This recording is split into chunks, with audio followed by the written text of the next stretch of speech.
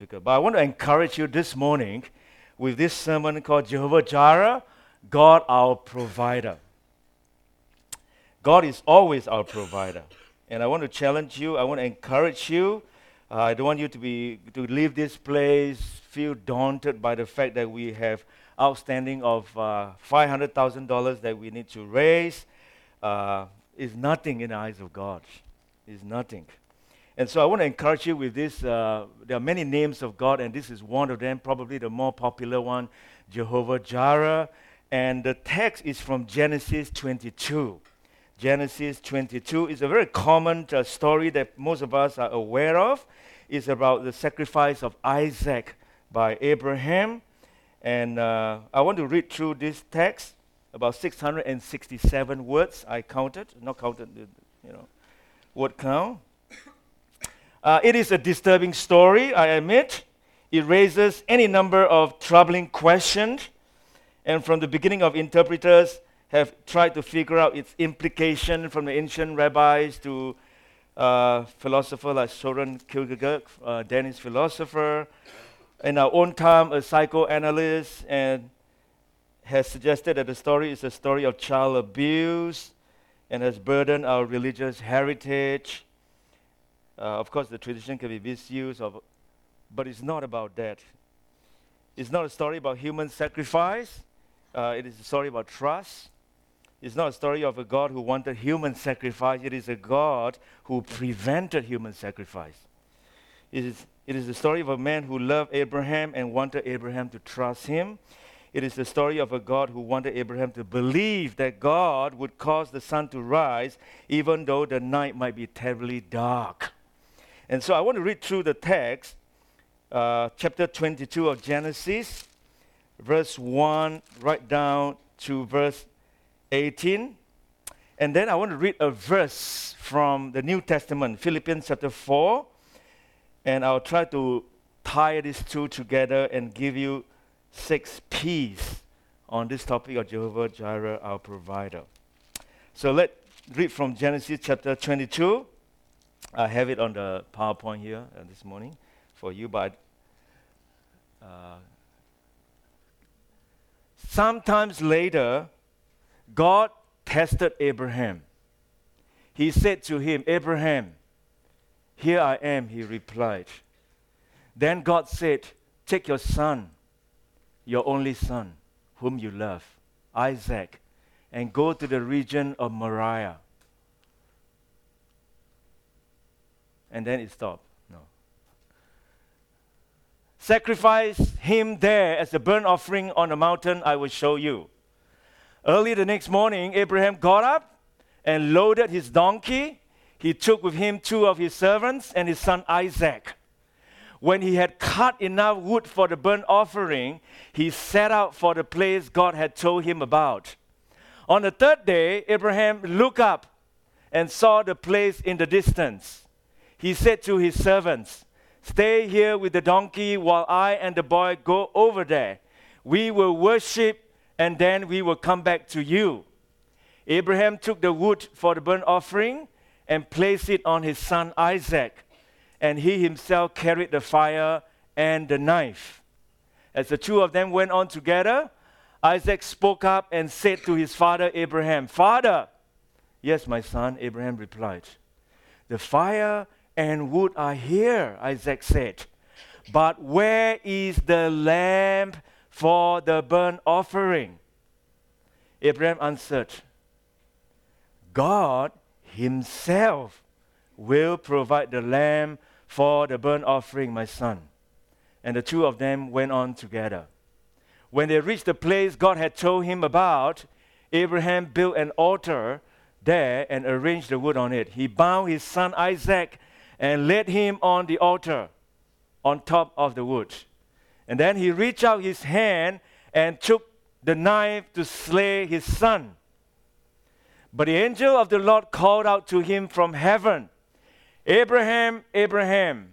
"Here I am," he replied. "Do not lay a hand on the boy," he said. "Do not do anything to him. Now I know that you fear God, because you have not withheld from me your son, your only son. Abraham looked up, and there in the thicket he saw a ram caught by its horns. He went over, he took the ram, and he sacrificed it as a burnt offering instead of his son. So Abraham called the place, "The Lord will provide." And to this day it is said, "On the mountain of the Lord it will be provided." The angel of the Lord called to Abraham from heaven a second time and said, "I swear by myself, declares the Lord, that because you have done this and have not withheld your son, your only son, I will surely bless you and make your descendants as numerous as the stars in the sky and as the sand on the seashore. Your descendants will take possession of the cities of their enemies, and through your offspring all nations on earth will be blessed. The Jewish people, as I said, has blessed the entire world. We cannot deny that. Because you have obeyed me. That's the story. And I want to bring you another verse, and that is in Philippians chapter 4:19. Philippians 4:19. Philippians is a wonderful letter. And in chapter 4 is actually this verse, "And my God, but my God shall supply all your need according to his riches in glory by Christ Jesus." This verse is set in the context of contentment. You know, most of us, a lot of people are not contented. A lot of very unhappy people around. By talking to people, I always hear people are not satisfied with many things. They are not satisfied with the government. They are not satisfied with the country. They are not satisfied with the church. They are not satisfied with their boss. They are not satisfied with their salary. They are not a lot of people are just live in discontentment, always complaining, even though we are living in the most livable city in the world, but not this year. This is year number 2, last 5 years. And yet people are still complaining, people are still not happy, and just whinging all the time. And here in Philippians chapter 4, Paul says something that's so beautiful. It's in the context of contentment. Let me just read to you some of the verses here, and then I'll zoom in on verse 19, and I'll give you a number of pieces from just this verse alone. This is what Paul says, because finally the Philippian churches decided to support him after 10 years in his ministry. And he was so overjoyed with their support. And this is what he says in verse 10. He said, "I rejoice greatly in the Lord that at last you have renewed your concern for me," after 10 years. "Indeed, you have been concerned, but you had no opportunity to show it." How nice of Paul to think that way, isn't it? You all the world wanting to do that to support me, but you just have no means, no resources. You just don't have the opportunity to show it.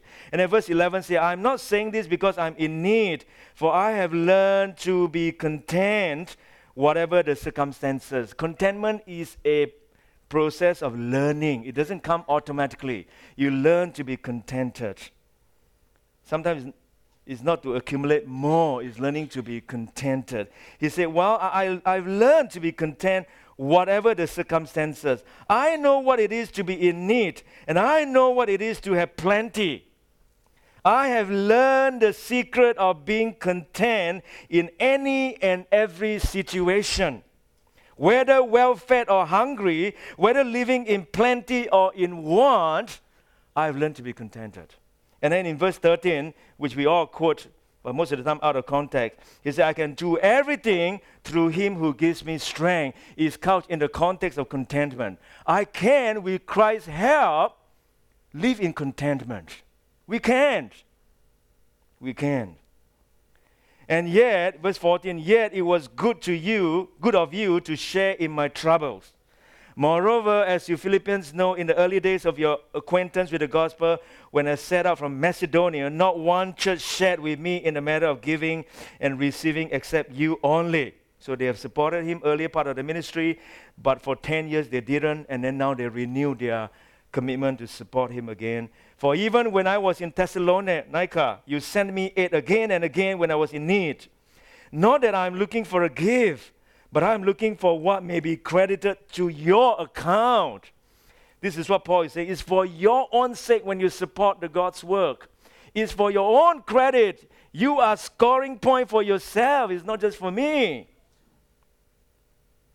So that the credit will go to you, Paul says. Verse 18, I received full payment, and even more I'm amply supplied. Now that I have received from Epaphroditus the gifts you sent, they are a fragrant offering, an acceptable sacrifice, pleasing to God. And that is where now verse 19 comes in. He said, but my God shall supply. Now Paul is pronouncing a blessing on the giver. He said, my God shall supply all your need according to his riches in glory by Christ Jesus. By the way, this is King James Version. Some versions say, my God will supply all your need according to his glorious riches in Christ Jesus. God will supply all your need. The word Jehovah Jireh means God, the Lord our provider, or the Lord will see to it. See to it. I want to, based on this verse, give you a couple of P's. And the first one is I want to look at the first P, and that is the provider. Paul say, but my God. I want to look at, first and foremost, this God who is the provider. The God of history is a God of provider. When the people of God needed a leader, God raised up Moses. When they needed water in the desert, God provided it from the rock. When they needed food for their wilderness wanderings, God gave them manna from heaven. Just in case you don't know, 9,000 pounds delivered daily for 40 years. When they needed clothes, Deuteronomy 29 says, during the 40 years that I led you through the desert, your clothes did not wear out, nor did the sandals on your feet. And finally, there are many more I can quote from, but when it comes to judges, God raised up leaders time and time again when they called upon him. And then when it comes to the New Testament, when a man needed a savior to save him from their sins, God gave and provided us his Son, Jesus Christ. And please note that Paul said, my God. He didn't use our God. He's speaking from a personal experience of God providing for him. His hope was in the God of the Bible. He experienced himself. And I believe that if I were to open this time up for people to share their testimony, you can readily share how God has provided for you. And as a full-time worker and as a short-term mission worker before, I personally experienced God's hand in providing. I've seen how God provided many, many times, even from the church planting effort, resources and finance and all that. God always provides. So Paul's God was the God of Abraham, the God of Isaac, the God of Jacob, the God of Joseph, the God of Moses, the God of Joshua, the God of Samuel, the God of King David, the God of Elijah, Elisha, the God of Isaiah, the God of Jeremiah, the God of Ezekiel, and the God of the prophets. And so then when Paul says, my God shall supply all your need, he is authoritatively putting before us the only true God, the God who has proven reliability over the history. The Old Testament is a history of telling us who God is. And I'm glad for that. I want to put my trust in that God, the God of the apostle. And look at what Paul says of this God in Colossians chapter 1. The Son is the image of the invisible God, the firstborn over all creation. For in him all things were created, things in heaven and on earth, visible, invisible, whether thrones or powers or rulers or authorities. All things have been created through him and for him. And he is the head of the church. The church. He is the beginning. He is the head of the church. He is the beginning and the firstborn from among the dead, so that in everything he might have the supremacy. This is what Paul again said, that this is the God we worship. And then James chapter 1 says this God is a God who provides. Every good and perfect gift is from above, coming down from the Father of the heavenly lights, who does not change that shifting shadows. He doesn't change, he's constant. And when someone don't change, it gives you security, isn't it? It gives you security. Some people complain to me, you don't know my partner. Anytime you just a little bit and it blow out, you don't know what would trigger them off.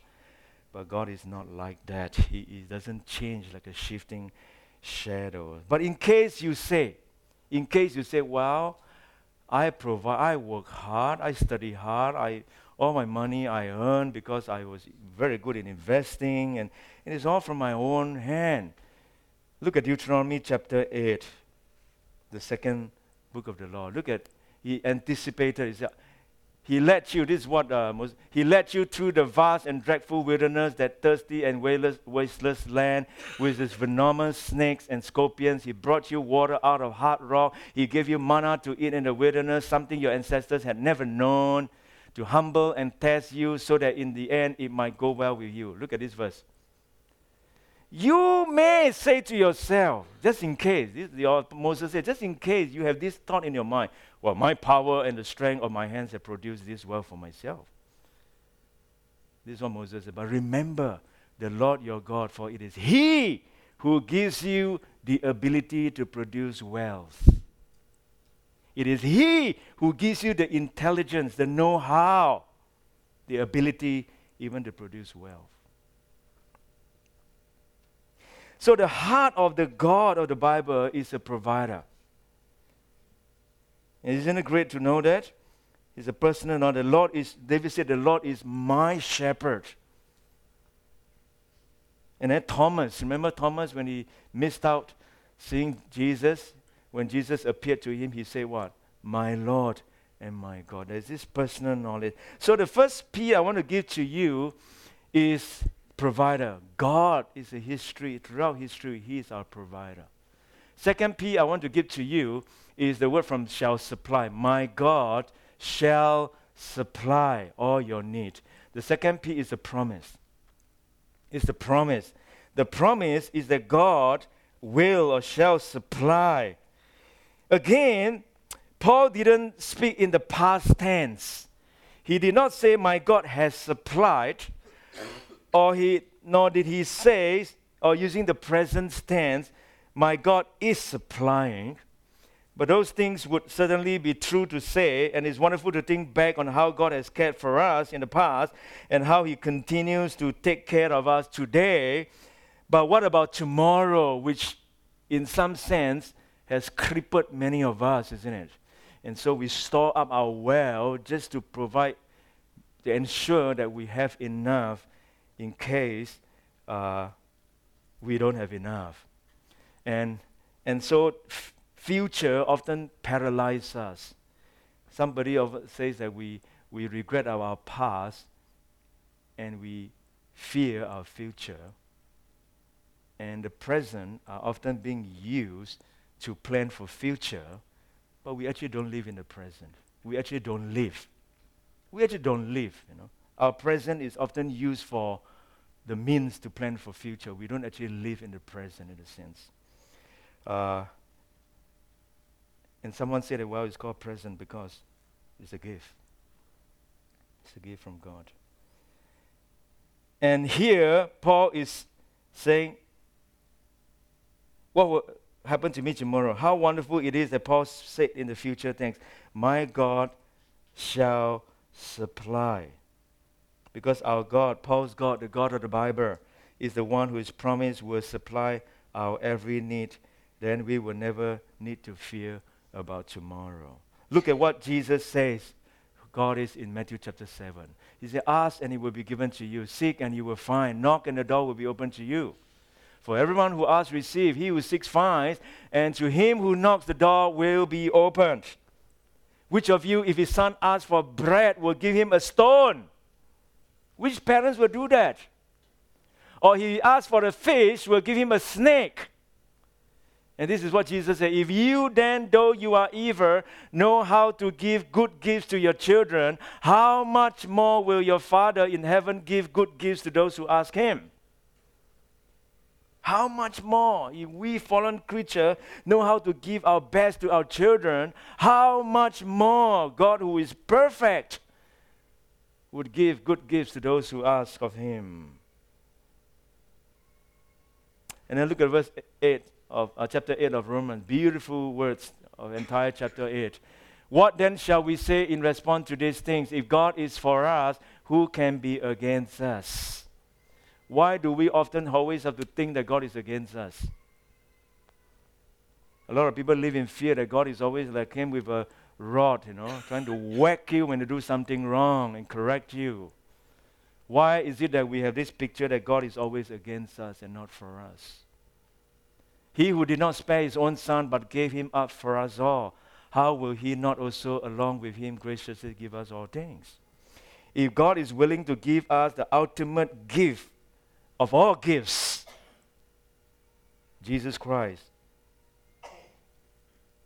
how much more of these small little things that He will not fulfill for us if we are walking in His will and doing and asking Him according to His will of those things that will advance His kingdom. There's no way that God will not provide and do it. And so here we go. We look at this God that we worship, and the second P that we give to you is the promise. And it is God who make the promise. Remember, a promise is just a promise. It is a promiser that really matter. And this God who is our provider throughout history, He make the promise that He will supply all your needs. The third one is the provision. The provision is all your need. All your need. There's a bountiful provision, isn't it? The word need means to lack, to be in want, or to be in poverty. The more needs there are, the more God does. For God operated on the basis of our needs. Neediness is a necessity. The minute you don't need God, you don't need something, that is where you move towards a concept of depending on God to be depending on self. And that's why many people criticize the institutional church that while you believe in God, it is probably one of the most humanistic institutions in the world. Because it's all about organizing, it's all about you. There's no room for God's Spirit to move in some sense. There was a story about this man, this preacher. He went to a church to speak, but he's a poor pastor, a preacher, and he only had enough money for the ride to that particular church, but not back. So he went believing God would supply the return fare. And after the service, he lingered, chatted, thinking someone would slip him some money. Not even a love gift. The church, we have a guest speaker, we give love gift, but no love gift. Or even invite him for a meal. No one do that. Finally, he was standing all alone after everybody left. No money to go home. He started complaining to God. He said, God, you promised to supply all my needs. And he seemed to hear God saying to him, yes, I did. You need exercise. Walk back. Sometimes what we perceive as need is not actually need, isn't it? Sometimes what we perceive as need are actually wants. So that's very clever. God will supply all your needs, not all your wants or wishes, or that is not in accordance to godly will, to advance yourself, or something like that is not giving glory to God, or you go to this whole way of people may write on it and misinterpret that quoting this verse, and God, you promised that you will supply all my need, but you never, and therefore I no longer want to believe in you. Well, when King David said, the Lord is my shepherd, what is the next sentence? When the God is your shepherd, you lack nothing. You lack nothing. God will always supply all our needs. Whatever our needs may be, God will supply. The fourth P that I want to give to you, my God shall supply all your need according to his riches in glory.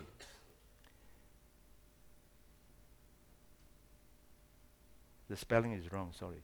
It's not plentitude, it's plenitude. It means abundance. According to his riches in glory.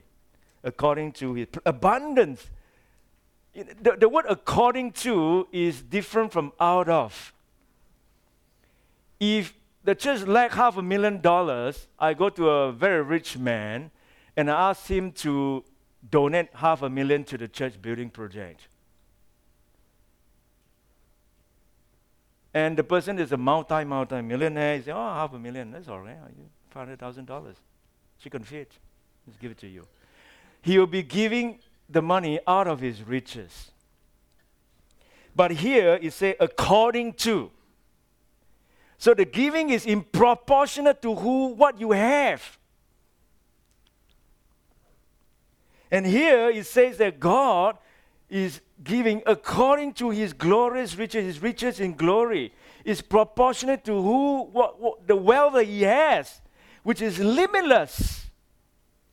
So God is not giving out of his riches, he's giving according to his riches in glory. He does not promise merely to meet our need from out of his riches. He promised to better than that. He promises to meet our need according to his riches in glory. As great as his riches are, that's how great his ability to meet our need. And how great are his riches in glory. We can't even comprehend that.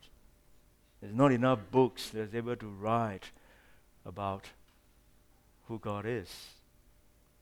Any PhD students know that, You go to Bible college, you just PhD in just one few verses, parables, or Gordon Fee, the New Testament scholar specialized in Mark.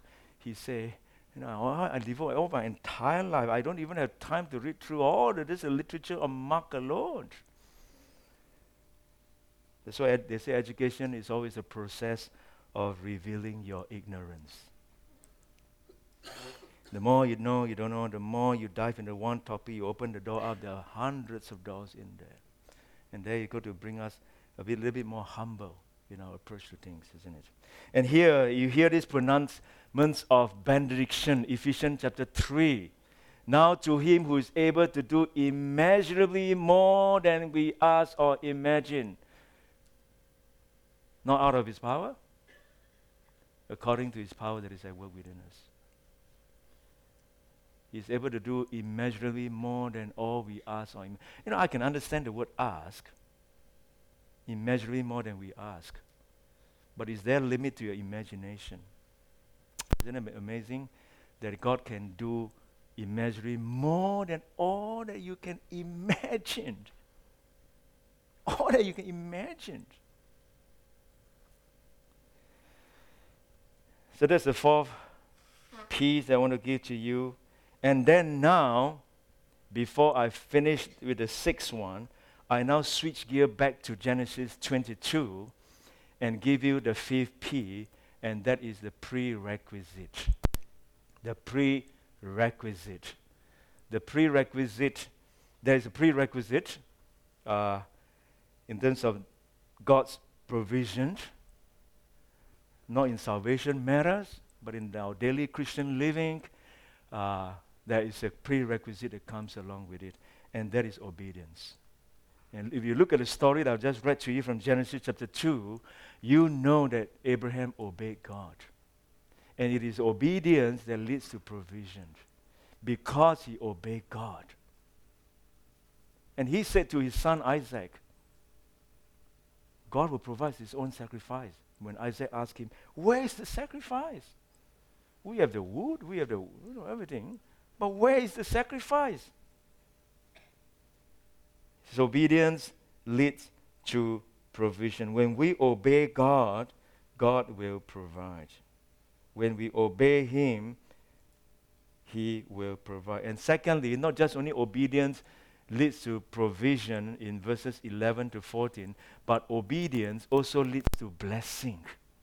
And because of his obedience, Therefore, God said, well, Abraham, you have waited 25 years. I've tested you enough. From when you were 75 years old, I promised you in Genesis chapter 12, 3 things.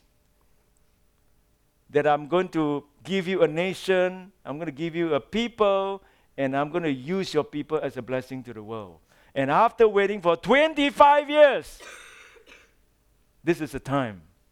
This is the time now to get going. Because I've tested you, I've given you a son after waiting for so long, and then now I ask you to sacrifice a son. You're willing, and now is the time to get it going.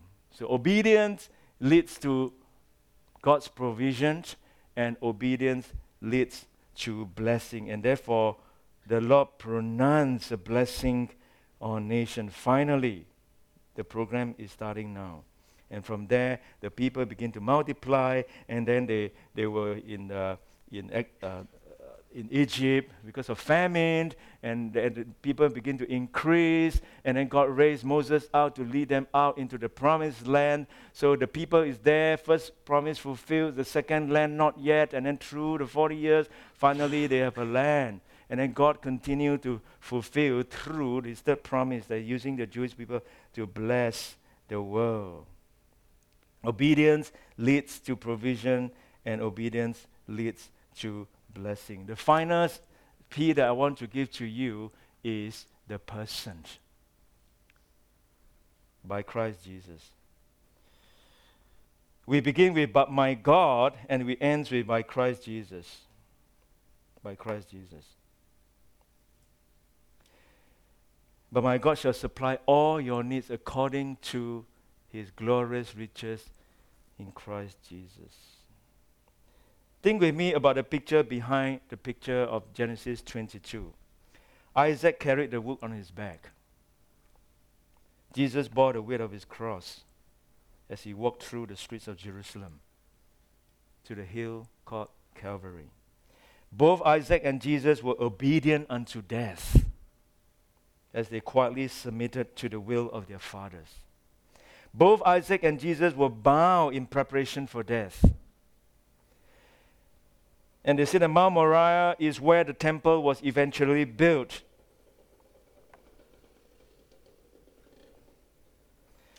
The very place where the blood of the ram soaked into the wood was where countless offerings of blood were presented in the temple.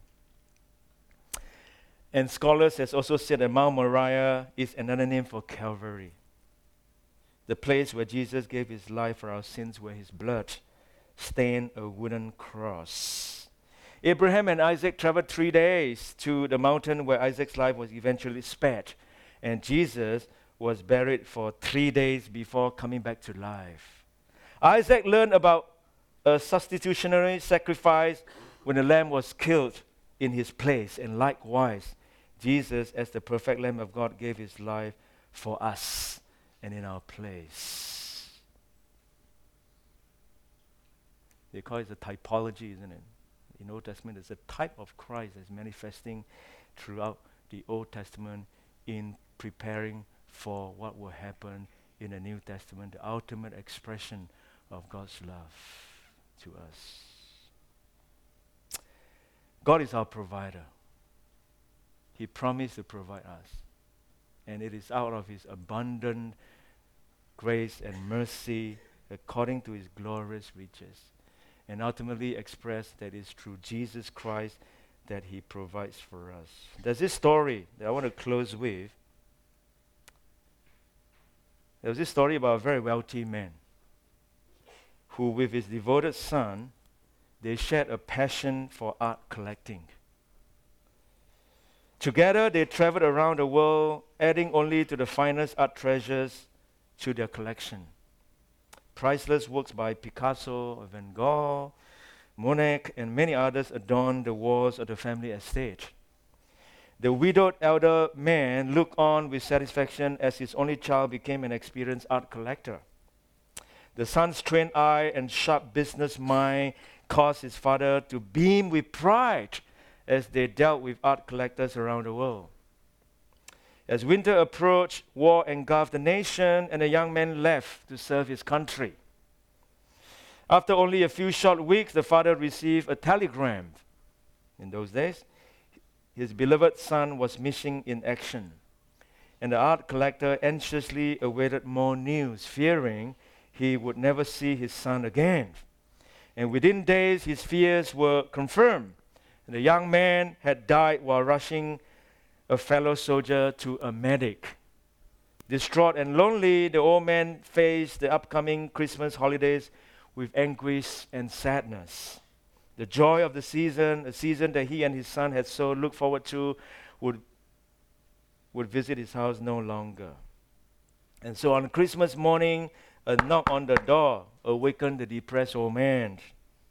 As he walked to the door, the masterpieces of art on the walls only reminded him that his son was not coming home.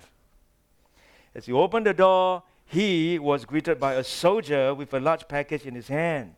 He introduced himself to the man by saying, "I was a friend of your son. I was the one he was rescuing when he died. May I come in for a few moments? I have something to show you." As the two began to talk, the soldier told of how the man's son had told everyone of his, not to mention his father's love of the fine art. And the young man said, "I'm an artist, and I want to give you this." And as the old man unwrapped the package, the paper gave way to reveal a portrait of the son. Though the world would never consider it the work of a genius, the painting featured the young man's face in striking detail. Overcome with emotion, the man thanked the soldier, promising to hang the picture over the fireplace. A few hours later, after the soldier had departed, the old man set about his task. And true to his word, the painting went well above the fireplace, pushing aside thousands of dollars of paintings. And then the man sat in his chair and spent Christmas gazing at the gift he had been given. During the days and weeks that followed, the man realized that even though his son was no longer with him, the boy's life would live on because of those he had touched. He would soon learn that his son had rescued dozens of wounded soldiers before a bullet stilled his caring heart. And as the stories of his son's gallantry continued to reach him, fatherly pride and satisfaction began to ease the pain, the grief. The painting of his son soon became his most prized possession, far eclipsing any interest in the pieces for which museums around the world clamor. He told his neighbor it was the greatest gift he had ever received. And the following spring, the old man became ill and passed away. And the art world was in anticipation and unmindful of the story of the man's only son. But in his honor, those paintings would be sold at an auction. And according to the will of the old man, all of the artworks would be auctioned on Christmas Day, the day he had received his greatest gift. And the day soon arrived, and art collectors from around the world gathered to bid on some of the world's most spectacular paintings. Dreams will be fulfilled this day. Greatness will be achieved as many claim to have the greatest collection. The auction began with a painting that was not on any museum list. It was the painting of the man's son. And the auctioneer asked for an opening bid. And the people fell silent. He said, "Who want to bid for that? We didn't come for that." But the person in charge said, "Well, that was the will. You have to auction off this picture first before everything else." Who will open the bidding with $100? Minutes passed, no one spoke. And from the back of the room came, "Who cares about that painting? It's just a picture of the sun. Let's forget it and go on to the good stuff." And more voices echoed in agreement. "No, we have to sell this one first," replied the auctioneer. "Who will take the sun?" And finally, a friend of the old man spoke. "Will you take $10 for the painting? That's all I have. I knew the boy, so I would like to have it. I have $10. Will anyone go higher?" Called the auctioneer. After more silence, the auctioneer's going once, going twice, gone. The gravel fell, cheers filled the room, and someone exclaimed, "Come on, let's go into the real stuff. And we can bid on these great treasures now." And then the auctioneer looked at the audience and announced the auction was over. Stunned disbelief quieted the room. Someone spoke out and asked, "What do you mean it's over? We didn't come here for a picture of some old guy's son. What about all those paintings? There are millions of dollars of art here. What happened? And he said, well, according to the will of the Father, whoever gets the Son gets it all. Whoever gets the Son gets it all. And that's the greatest gift that God has provided for us. Whoever gets the Son, when we have Jesus, all our needs will be met. All our deepest longings of love, of forgiveness, of justice, all our deepest longings will be met. Whoever has the Son has it all. May you be encouraged that God is our provider. He will provide. Not just only in terms of the money aspect that we're talking about. I don't just gear this sermon to that, but in your own personal life, just be assured as you age, as your body begins to fall apart, God is your provider. God knows you by name. He's your shepherd. He cares for you. He takes care of each one of us. Individually and corporately as a church, He will see that our needs will be met. Father, we thank you for your word. We thank you for your promise, Lord, and my God shall supply all our needs according to His glorious riches in Christ Jesus. The person who does not have Christ, no matter what else he may have, has nothing. But the person who has Christ has everything. He has salvation, he has security, he has the promise of provision of supply in Christ Jesus. Dear Lord, help us always to trust in you. Help us never fret, never to be afraid. Help us to live life courageously, that you trump over every situation, every problems, every struggles. With your help, we can trump over it. So we thank you, Lord. Help us today leave this place with great confidence that you are Jehovah Jireh. You are our provider. In you, we lack nothing. Help us as a church to know that. As we go about building the project, even though we may lack financial support at this moment, you provide. You will provide. We have seen many, many things happen around the world in our own lives, how you have provided. Even in my own personal life, mission field, coming here to studies, you provide. And started a church in the past, you provide. You are God who provides.